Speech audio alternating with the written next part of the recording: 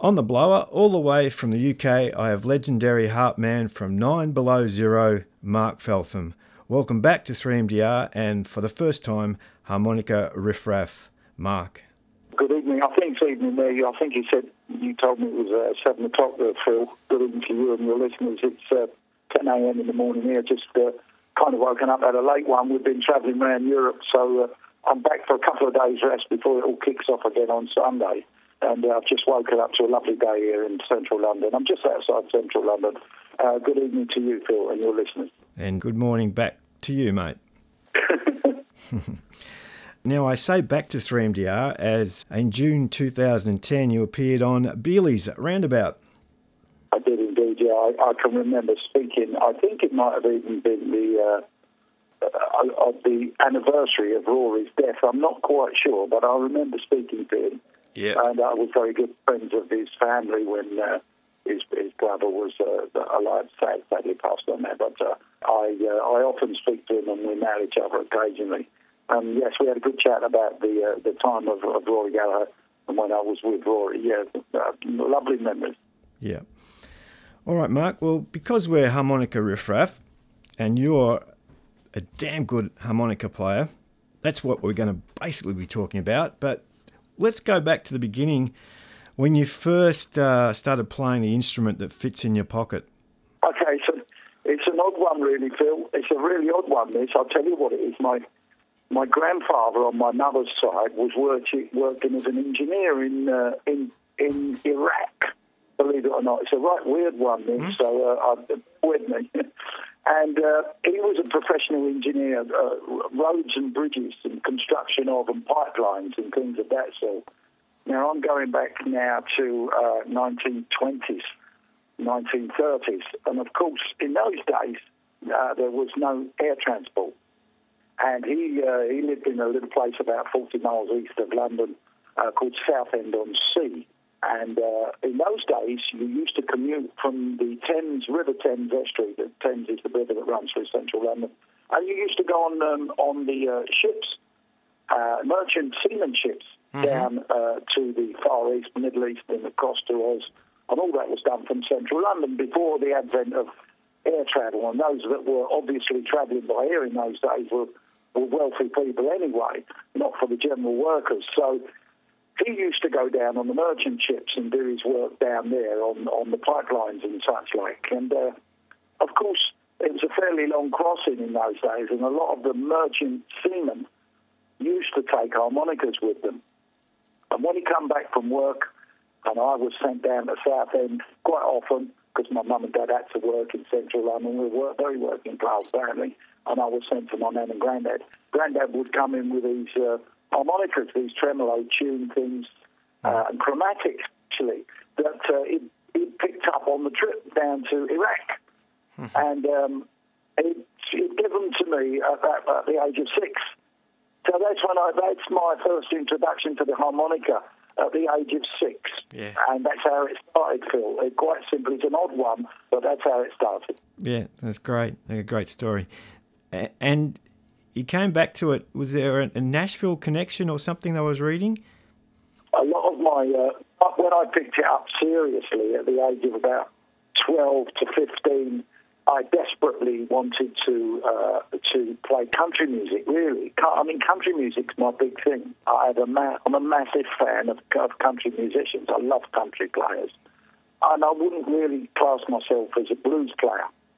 However, in London at that time, during the punk era, it was pretty difficult to find, as a growing lad in London, it was pretty difficult to find a country band that would do the circuit. And the ones that did do the circuit all had regular day jobs. And by this time, I'd left my day job working for the telecoms company to concentrate full time on trying to get a career out of this. And it was difficult.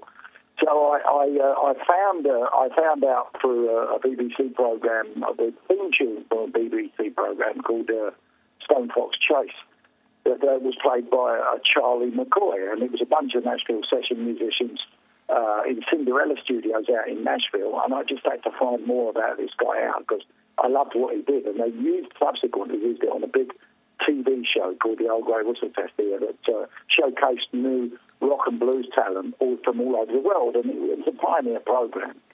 And but the theme tune they used was this harmonica thing, and I thought, I've got to find this. This is great. And it was country but with a blues tinge. It was actually written by Kenny Buttrey and Charlie McCoy. Kenny Buttrey was Neil Young's drummer, you know. Yeah. So I came in through the Nashville thing, and I ordered all of McCoy's stuff from. In those days, we had no internet, obviously, so I had to order it for an import shop in Aberdeen, as I remember, in Scotland. So it's a long-winded old process of waiting 6 weeks to get your records to come over.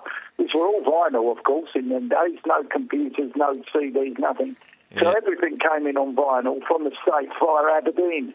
And the whole of my studying and learning was through McCoy and Charlie McCoy and the country stuff. And I just loved the way that he played and his attention to details and what he could do with a single note that many tried to do, you know, and got nowhere near. So all my early learning was through straight melody and country music. Interesting. I've got a friend here, Steve Williams, who was a saxophone player, harmonica player for the John Farnham Band, who you may have heard of. Yes. And Charlie McCoy got him in as well, and there was a song, and we actually did a workshop on it on air, and the song was Back to Indiana. And we talked about all the bends on hole 3 and hole 2 and how you had to hit each one, and correct. It was just amazing to hear him play that, and I hadn't heard it before, and to just have that control. Well, he did it with such so tastefully as well, and every note that he hit was absolutely spot on. Now, I've always to kids learning. I was down at a teaching yesterday that it's the most difficult instrument in the world to play well, but the easiest to play very badly. Yes. Because the kids can pick it up and puff and blow. Yeah. But when you listen to someone, McCoy, just playing a straight melody, something like Amazing Grace, holding those bends, he's got, for me, he was my man of that time. I mean, since then, there's been other great players come into my life when I discovered the blues, and other players began to come into my listening. But I have to be honest and say to you that all my early learning was through country music and playing straight melodies. I'm going to jump ahead sort of on the plan I had here, but did you find that the fact that you learnt the country style of playing helped you as a session musician with all the work you did and sort of playing in a pop setting as well? Absolutely. You're absolutely spot on, Phil. Absolutely spot on. Because I don't think I would have got away with the stuff that I subsequently done over the years by being a blues player. I would have never have gotten away with it. And to be honest, I've seen some fine blues players in London, and you say to them, okay, play me Amazing Grace, play me a melody, play me a country, and they haven't got a clue. Don't know where to. I've seen all these great tongue blockers, I've seen all these great overblowers, can't play a straight melody with straight bends in it and can't do it. So it is something that was in me when I started, and I thank the country. I mean, I've had to do orchestral bits in London with the London Philharmonic and things like that, where if I hadn't have had the country training, I would have never have got away with it, never. It was only through meeting the guitarist that I'm with now, that I've been with 38 years. It was only through him and saying, come on, I can't play this country music stuff if we're going to try and get a record deal with the band that I'm with now, 9 Below Zero. I'm down about 78, 79 now. Yep. I said, you know, what else have you got in your repertoire? And, of course, at that time, I had John Lee, Sonny Boy Williamson, the first, who was my mentor, and Snooky Pryor and Sonny Terry were people that I got into at that time. And Dennis, my guitarist, was very much punk mod blues and aggressive, and I'm saying, whoa, hold back up. And to this day we're like this. I'm pulling him back and saying, listen to this, you know, calm down. It's not Crash Bang Wallop, you know, give it some time, listen. So that's how I eventually ended up getting a living out of what I'm doing by being with a band that was signed up. Call it punk blues, if you will, Phil. Yeah. Which we were at the time. But I had all that country training with me, so I was able to put a different slant on 1970s London harmonica playing, and there weren't many of us around. There's a few more around now, but none that I can think that has that country background, because it's just not hip here, not hip at all.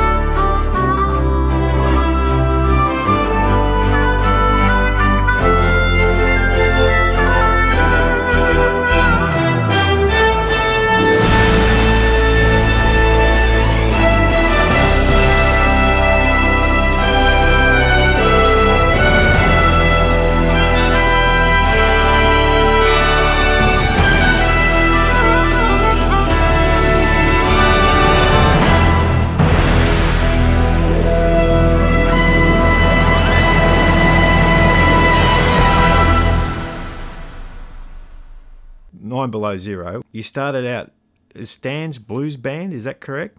We did. We started our Stan's Blues Band because Dennis was a fan of Stan Webb. Right. Stan Webb's Chicken Shack. Mm-hmm. Dennis was very much into the English R&B. He liked Wilko Johnson very much. He was a huge fan of Wilko, huge fan of John Mayall and the Blues Breakers, Peter Green, who's not a fan of Greenie? He was master. Yeah. Everything that he did, but that's another story. But Dennis come up from that British thing, and I come up from the American thing. So he had that edge to him, and he still loves all that British R&B now. A huge John Mayall fan, whereas I'd be a John Mayer fan. It's totally different. We're like chalk and cheese. Yeah. That's somehow it works. I mean, we argue and fight like two old grandmothers, we got signed eventually by A&M Records, and in those days, A&M Records had just signed the Carpenters, the Police, so we were real new boys on the label. But in those days, you were signed up to a record label, they stood by you for 5 years. Nowadays, you can't even get a record deal, we're independent now. It's the only way to get our records done. But we were the new boys on the label, and all of a sudden, we were up against the Carpenters and XTC and the Police and Joan Armatrading, and there was this rough and ready blues band from London playing on this big label.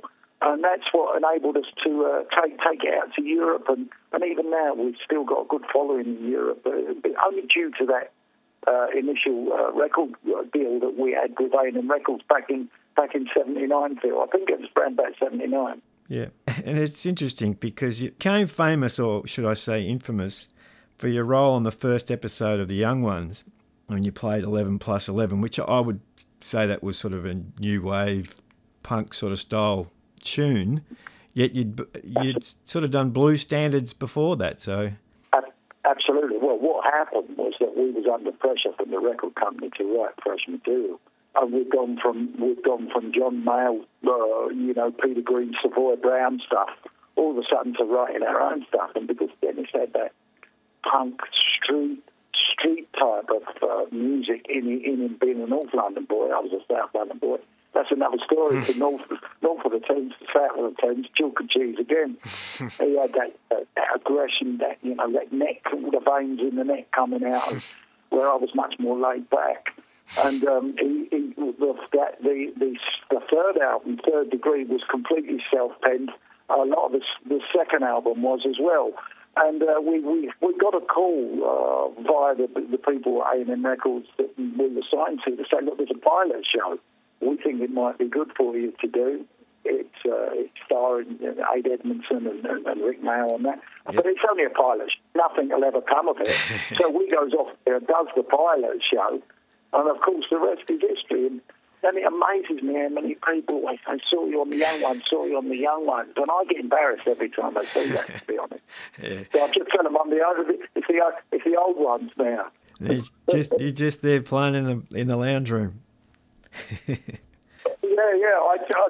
It's just bizarre how that all come about. As I say, it was only a pilot show, and as far as we knew, it was going to be just stuck in the archive and never used. In 1982, after 5 years with 9 Below Zero, you left to do session work, and then you spent over 10 years with the great Irish guitarist Rory Gallagher. I'd like to know how you hooked up with him, how that came about. I'll tell you how I hooked up with him. We had a very, very kind of famous pub that was just under the radar of being an auditorium. It was not much money to get in those days, and it was a great showcase for young bands, and the pub was called the Bridge House. Okay. And it was dead in the centre of London, just to the east of London, in the old east end of London. It's now been all redeveloped. I went over there the other day, Phil, drove over there, and I couldn't tell you where the old pub was. It's just so vastly been all knocked down, and there's all this money over there in our apartments, and you know the story. I'm sure that's the same in all your big cities. But it was a fabulous place for a lot of bands come out of there. Depeche Mode, they all started their careers there. Not necessarily blues bands, but everything across the board. A great governor in there, a guy called Terry Murphy, that was a boxing champion at the times of the craze, and he had a fantastic history of the place, Anyway, long story short, I made good friends by going over there and seeing the jams with Jerry McAvoy and Brendan O'Neill. That was Rory's rhythm section at the time, and I used to stand in and get up and jam with them in Jerry's band. Jerry had a band at the time. And he used to say to me, come on, why don't you get up with us, get up with us? How's the band going? I said, well, unfortunately, we've folded now. And we'd done more or less 5 years with A&M Records, and we'd all got in each other's nerves, and it kind of imploded, So I was a free hand, so I started picking up bits of session work, TV, film, jingles mostly, and I'd go up to London every day on the train, do 2 or 3 radio jingles into central London, come back. It was only 19 minutes on the train, so I could have. At one time, I was doing 4, 5, 6 sessions a day in central London. And being London, I don't know if you know it here, Phil, but you could walk with a bag of harmonicas in between the studios. And one day I'd do Dodge trucks, the next day I'd do Chevrolet, and it was good. It was good. This is before kids had the technology to make records of their own indoors on the computer. We had studios, and they were all working studios. Coffee was going around, biscuits. It was all busy, buzzing. Sadly, now that's all gone. But I spoke to Jerry and Brendan. So Jerry said, come up and jam with us. So I got up with the Jerry McAvoy jam. Brendan O'Neill was the drummer, either him or Ted McKenna, who was subsequently with Alex Harvey. I used to jam with them, and they used to come over on a Friday, come and have a jam, come and don't get stuck in the studio. Anyway, one particular day, Jerry rang me and he said, we're having a jam with Rory up at No Miss in London. No Miss was Simon Maybe Bell Studios in central West London. Come up and have a jam. Rory wants to meet you, So anyway, I goes up there, meets Rory, who was an absolute angel of a man. And I said on many interviews, angel of a human being. Made me feel very, very at ease. And he said, come and have a jam. And, of course, I wasn't used to playing at that volume level as well. You know, I could no longer get away with just a little 15 or 20 watt amp. You know, I had to step up to a Fender Twin Reverb. So because it was fiercely loud, and for a three-piece, they made one hell of a racket. You know, and it was aggressive rock blues that I wasn't used to. But in saying that, Rory had a beautiful touch with him. He could play country fantastic. He had everything. He was a very gifted musician, acoustically as well, and a gifted man, a gifted human being. So he said to me, listen, I've got a show out at, I'll never forget it, Pistoia Blues Festival, which in Europe is one of the biggest. It's like your Byron Bay, I think, Phil. It's a massive festival just outside Pisa, I think, in Italy. And we were opening for Jimmy Page and Ginger Baker, and I had the misfortune of sitting on Ginger Baker's drum cut. And he went absolutely mad with me and really got nasty with me, you know. It could be a bit prickly at the best of times. Jimmy was fine. Jimmy Page was laughing about it, but Ginger Baker was a bit prickly, to say the least. And I'll never forget that, you know, get off my gear. This is my gear. So it was a nervous initiation for me. And then I made the mistake, of course, of walking too far forward on the first solo with Rory in this big Pistoia Blues Festival, 15,000 people there. He gave me a solo on I Wonder Who and then walked too far forward. And then Jerry just told me afterwards, you know, make sure you keep watching Rory's shoulders. Never cross the barrier too far forward. Keep your eyes at all time on Rory's back. So that was my initiation, because in 9 Below Zero, we were all the same. We could all move forward, take solos, come back, and, you know, that was giving to the public. The public had come and see you. But with Rory, it was very much Rory and his band, very carefully worded. You know, it wasn't the Rory Gallagher band, it was Rory Gallagher and his band. And we were very much made aware of that. It was a kind of thing you didn't talk about, but a respect he had. And after that first time, where Jerry said to me, keep your eyes on his back, you know, because possibly down to Rory's crisis of confidence as well, you know. And it was a great lesson, stagecraft lesson that I learned to always, you know, bide your time, keep back. The boss is the boss, don't crowd his space, and less is more. And that's how it's always been. So, I did that festival with Rory, and Rory said, you know, can you do some more? Would you like to do some more for it? And I did that summer, and then I did the next 11 summers, until he died, unfortunately. So I was with him for 11 years, and they were 11 wonderful years with probably the most wonderful man in rock music that I've ever met. I doubt I'll meet anyone as nice as him again anyway. He's an absolute darling, lovely man. Yeah, that's fantastic. You recorded on a couple of albums that I know of anyway, the Defender in 87 and Fresh Evidence in 1990, and I do love Ghost Blues. Ghost Blues. You know, I can remember being in the studio that night, and I think it was recorded down in West London somewhere. They'd all been in the pub, and Rory had this idea kicking around. They'd all been in the pub. I come down late, because I was often called. I'd get a call from his office and say, look, can you be in West London in 10 minutes, you know, and I'm like an hour away. Okay, up I'd dash, you know, because Rory was famous for this, even turning up at Heathrow Airport to go abroad. You'd still be waiting there with like 35, 40 minutes left for the flight, and we still had to clear customs. It was always the same nightmare, because he couldn't make his mind up about it. You know? So this was one of the occasions with Ghost Blues where he couldn't make his mind up about how the track was running and how it was going. So he'd had a drink, and he'd got the office to call me. He'd had a drink in the afternoon after rehearsals. Gone in the record and said, can you get down here and play a bit of harmonica on this? And when I got in, I can remember there was a few candles lit in the state, there was beers everywhere, because Rory was fond of, unfortunately, of the liquor. But there was some vibe about that track. It was a fantastic vibe.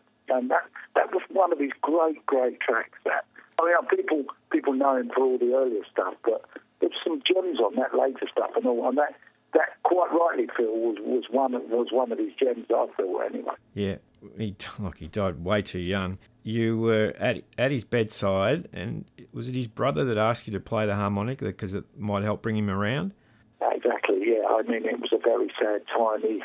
He went into, I think, Cromwell Hospital in London to have a liver transplant. And as you know, when you lose a major organ like that, it's the side effects of everything else. Your immune system is depleted. And he was tired of touring, tired of working. His immune system was low after the major organ transplant, and subsequently got an infection. So he dipped into a coma. By this time he was transferred to King's College Hospital in London. But once it was on the south side, my side of London. Donald, the manager, and Tom, his faithful road manager that had been with him ever since, and it's still in the office to this very day, were called in to sit around him and to talk to him, to try and talk to him, although he was in a kind of coma. So Donald said to me, why don't you go up there and take the harmonica up and just sit there and play? And of course, I would have done anything for him. I loved him. Adored him. I was ever so upset when he died. But to cut a long story short, I took some harmonicas up and I went in on my own. And he was sitting there and they put, I never forget it, because they put little things over his eyes to stop his eyes getting very dry, because his eyes were open. And he's kind of looking at me, and I was playing for him. But although there was nothing, the lights were on, but there was no one in. No one home. And I played some country stuff, some blues stuff. I played some Dylan. He was a huge Bob Dylan fan, huge Bob, and Martin Carthy and people like that. People that you wouldn't think where his influences from come, Irish show bands and people like that. He loved them. George Jones, huge George Jones fan. So I played country music because I know that he loved that country blues stuff. And I played it, and then Donald would call me and say, how'd you get on? I said, well, I thought I saw a flicker from him, but I don't know. And then I tried that for 2 or 3 days, come home, and then Donald said, listen, I need you to get up here fairly quickly. The consultant has told me he don't think he'll see the payout. So I flew up, and I was one of the people around the bedside when he died. And not all of us were allowed to be there, because by this time Jerry had left the band and Brendy had left, but I stayed. And that was the sad end of Rory. And they just, the rest is quite well known to everybody. He sadly passed away. To this day, I don't think I'll ever work with him. I mean, we all know how good he was, but I think more importantly than that is how good he was as a man. Yeah. I never heard him swear once. He never swore. He wasn't crude. He wasn't rude. When women come backstage, the most unlikely rock star you've ever met. Wonderful human being. Gentleman, absolute gentleman.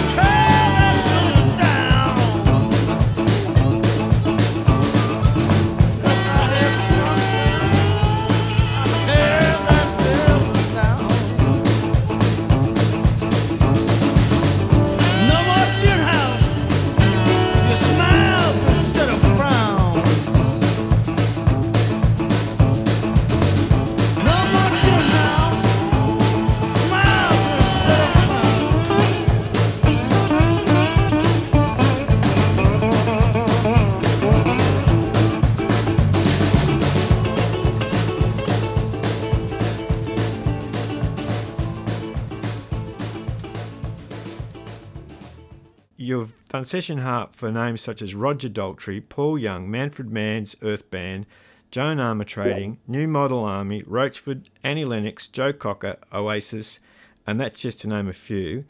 There are two in particular that I want to talk about. One is Box of Frogs, back where I started, because I remember it was early in my teaching career, and one of the other phys ed teachers said, "You really like this album."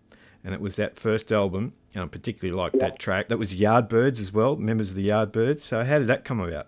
Well, the Yardbirds thing came about when I got a call from Jim McCarthy, the drummer of the Yardbirds, and said, listen, I'd like you to come down. We're getting Rory down to play on the track. We're getting Jeff Beck down to play on the track down in Surrey, one of the counties south of London. Come down and we've got a couple of tracks here with John Fiddler's written a couple of tracks. He was the vocalist that ended up being the vocalist for the band. Paul Samuel Smith producing. So I goes down there and they pull this one track up. I play on this track. I think Rory's playing a bit of slide on there. Jeff Beck's playing lead on it. I met Beck for the first time, and the only time. Haven't never met him since, and he only lives 10 miles down the road from me. Met Jeff Beck playing on that one, and which was lovely. Rory was in there. We were all in there doing that stuff.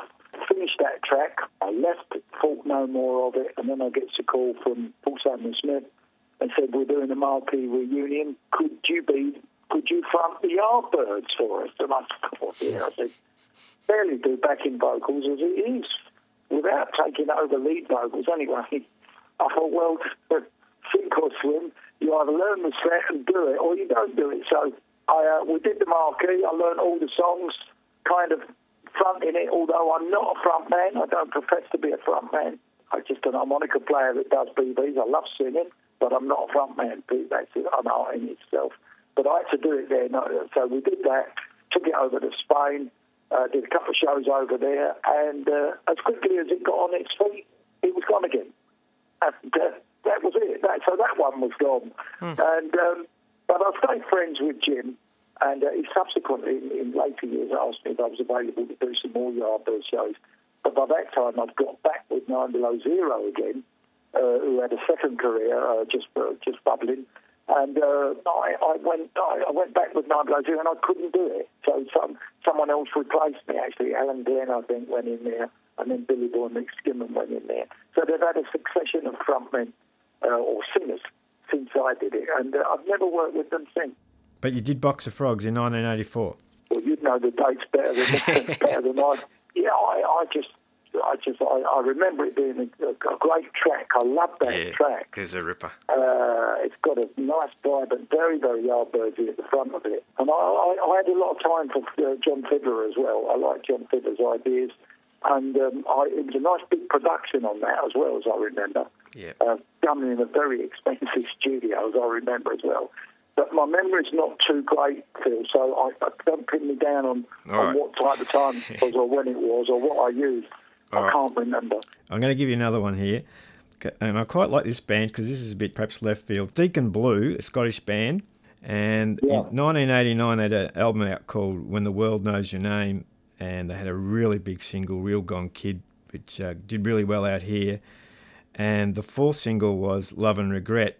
And I think it got to number 28 on the charts. That's correct. Yeah. And so you played a bit of harp on that.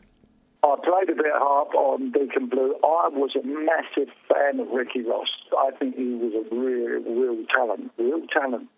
And they had their time, and as big as they were here, they disappeared as quickly as they came up. I also did a couple of Hammersmith Odeon shows with them in London. They asked me to guest.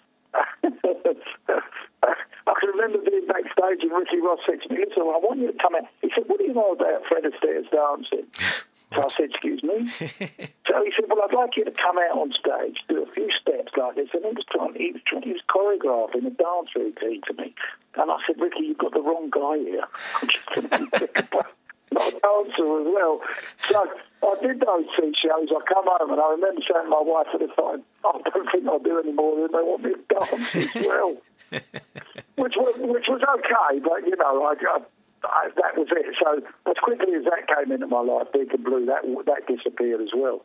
But I've a lot of time, to be complete, a lot of time for him. All right, mate. Let's get back with you and Dennis and 9 Below Zero. So you're back together again. You've been back together for a while. For 16 years now, 17 years I've been back. And you performed at Glastonbury this year? Yeah, we did Glastonbury this year. Yep, we did Glastonbury, and I think we just finished. I'm actually looking at the cover of the album now. I took delivery of the new record 2 days ago, and it's sitting here on my coffee table. I'm looking at it now. No one's heard it yet because it's not gone out to the punters yet. It's going to be available from the 1st of September. I've got a copy here, and I'm going to wing that out to your people out there. Excellent. Now, hang on, mate. I'm just trying to visualise from here. I've got an idea that it could be called, it's got blue in it. It's got, you like numbers, so it's got 13 in it. 13 Shades of Blue. 13 Shades of Blue, yeah. Well, it's taken a year to make, and I'll tell you what happened. We had some interest from one of the archive guys up at Universal Music, and he said, why don't you try and get yourself a selection of great tunes? If at all possible, we'll research them. And this guy is a magnificent researcher. I mean, what he doesn't know about old music is just... So he said, I'll tell you what, he said, I'll present you with a batch of 30 or 40 songs of great songs that I thought were great songs, but for one reason or another, just slipped underneath the radar. Why don't you go and re-record them? Because no one will know them anyway. I said, Dennis, what do you think about this idea? He said, well, let's do a bunch of 25 and whittle them down to, say, 13 or 14. So we went out and we got this batch of songs. We made our mind up what we were going to record, and we've always wanted to put a big band on record, so we employed a brass section. They're the section that's on the album. We've got it's a 9-piece on the album, which we've now got to take out to enable to play the new stuff live for the tour around Europe. We've also got to take the 9 players out with us. But the problem started kicking in when we started to record it, because I didn't think the sound was absolutely right in Glenn's studio, Glenn Tilbrook from Squeeze. It's Squeeze's studio that we... Yeah. Glenn's a very good friend of ours and a great mentor as well. He's a lovely guy. So he said, well, use my studio and you can make the album. So it was convenient for us because it's very close to us all. Now, that may or may not have been a good decision. We recorded some, come away. Dennis said, what do you think about this one? We went, I don't know, I think we could do with a bit more bottom end on that.